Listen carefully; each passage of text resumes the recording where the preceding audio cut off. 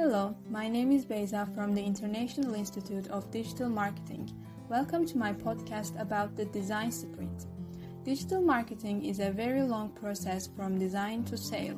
To reach a high level of sales, you need a well-designed and planned idea. In this podcast, we will focus on making a good design and testing it on your customers in a very short period of time. The design sprint is a 5-day process to take crucial and critical business decisions through design, prototyping, and testing ideas with customers.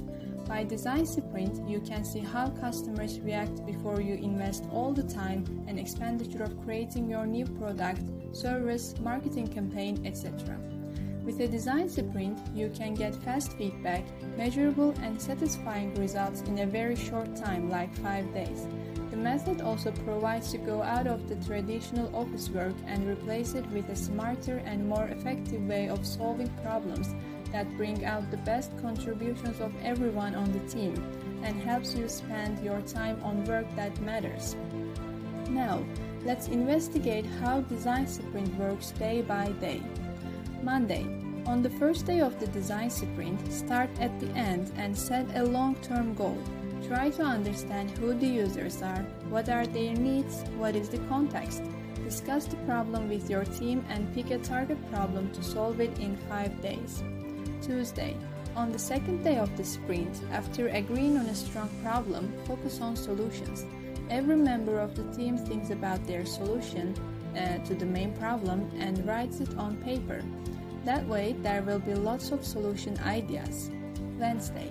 By the third day, evaluate all the solutions and decide which solution is the strongest and suits best to your problem. At the end of the day, your team should be able to make a step-by-step storyboard for your final prototype. Thursday. On Thursday, you build a realistic prototype. It might look overwhelming and impossible, but it does not have to be a working service or product. You do it to measure and predict the reactions of the customers when they will meet with the real product. Friday. On the last day of the process, test the prototype on real customers and take notes of their reactions. Learn what does not work and the positive or negative features of the product. Thank you for listening to this podcast. For more information, visit our website www.thedigitalmarketinginstitute.org.